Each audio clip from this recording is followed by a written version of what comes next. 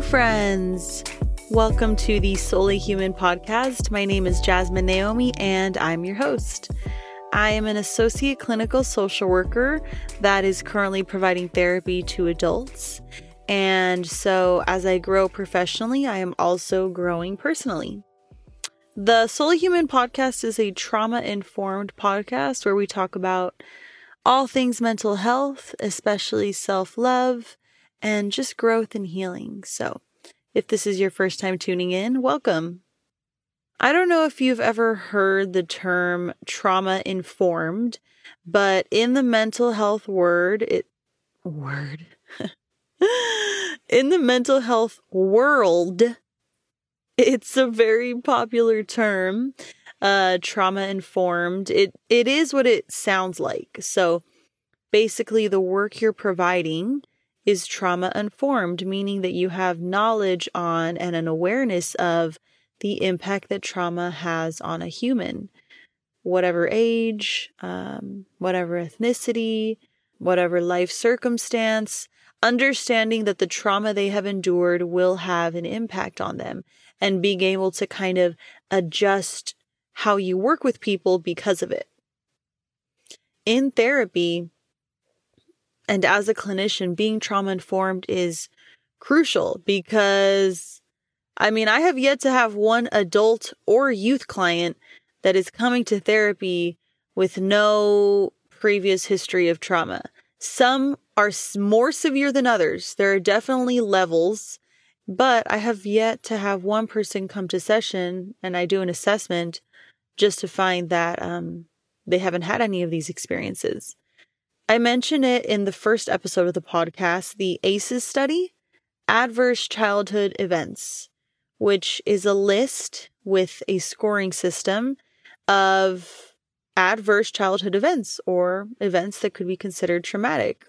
So maybe as an adolescent or having come to your adulthood, you may have experienced one thing on this list. However, some people may have experienced 5, 6, 8 things on this list. So there are different levels, but that experience or experiences will have an impact on the person in that moment and later. So as a clinician, working with all different types of humans, understanding and approaching things being trauma-informed is crucial because you could have 5 people have experienced the same traumatic event, and yet they will all present differently. Because as humans, we are all different and we are all multidimensional. I have a coworker that came to me this past week about a client, and we were collaborating about him because I needed his support as far as linking the client with potential housing options. And he mentioned these clients pull on the heartstrings of UCTs, clinical therapists, but we see through the bullshit. So that was what he told me. And so he didn't say it in a way that he was upset. He was just talking to me and expressing his thoughts on the client and other clients. And I responded and I told him that bullshit, it comes from a place. I was not going to get into, the history of that client, but it comes from a place. And my natural instinct is to say it comes from a place of hurt or it comes from a place of anger, but each client is different. And in that moment, I just said that it comes from a place, and that trauma-informed perspective is really important. So I told him, I said, it's not that I don't see through the bullshit, because a lot of our clients are very manipulative. I see what's happening. But the first one minimum, and probably the first 2 times that a client comes to me presenting a certain way, asking for certain things, I am 100% going to give them the benefit of the doubt. Not just because I try and be a kind, giving human, but because I am trying to maintain my role as a clinician and remind myself these things that the client is doing, these are learned behaviors. And the trauma-informed perspective reminds us to look at things in that way as opposed to letting our own biases get in the way of things. For example, my coworker is a very hardworking person. I don't think I've seen the man miss out on work once in the past few months. He's hardworking. So to be working with a client that is presenting as unmotivated and manipulative and just trying to get things the way he wants them, I can see just from the outside that potentially his value of being a hardworking person and just that work ethic, it's a little bit of bias because he is getting kind of frustrated and seeing the client a certain way due to his own beliefs, which could also be considered countertransference. They're very similar, but that's another episode. So my coworker was like, yeah, you're right. I get it. But in the field of mental health, constantly juggling other people's emotions and constantly working with crisis, all while battling our own stuff, right? We all got our own stuff going on. It can be very easy to kind of just stop seeing things in that way and just continue to see things our way, however we perceive the world through our lens. And that's when I have noticed things become just dangerous and hurtful, because being trauma informed is not only educating yourself on what certain experiences can present as later in life, like behaviorally, emotionally, mentally, but also just pure empathy.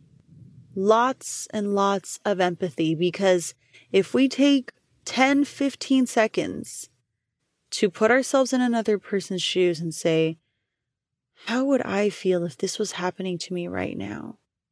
Prior to making work decisions with a client or about a client, I think it would go a long way. That being said, like everything else we talk about on here, unless you have been trained, which as a therapist at some point or another, you probably have gotten, or a mental health professional in general, you have at some point gotten a trauma-informed training. But unless you go through those trainings, probably a few different times, because I don't know about you guys, but if I'm in an online training, I'm probably going to click through a few slides or click through a few videos if I can, because dang, online trainings, man. I would much rather sit there, take notes with my cute little highlighters and my cute little pens and my notebook and my coffee. It's just more fun. And you're able to really embrace the material because someone's talking to you, dialoguing it with you. But that's just how I learn. Everyone is different. So anyway, as far as these trauma-informed trainings go, unless you have seen them or experienced the trainings multiple times, if you aren't able to kind of be open and empathetic with yourself, it's going to be hard to do with other people. And so I perceive trauma-informed work to be open-mindedness and empathetic and listening to others and doing your absolute best not to categorize, but come from a place of understanding, because trauma affects humans, but all humans are different. That kind of awareness we should be doing with ourselves as well. And let's say in your life, you're not able to pinpoint any traumatic events. What I'm saying now does not need to apply just to people that have a severe trauma history.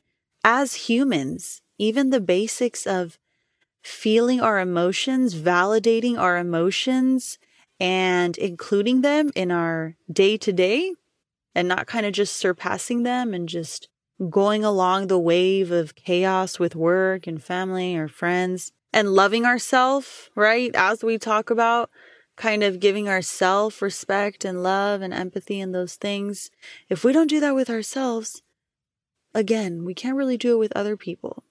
Actually, now that I just said that out loud, that's definitely a lie. Or at least the way I phrased that was a lie, because I have definitely spent hours, days, weeks, months of my life giving those things to other people and not giving them to myself.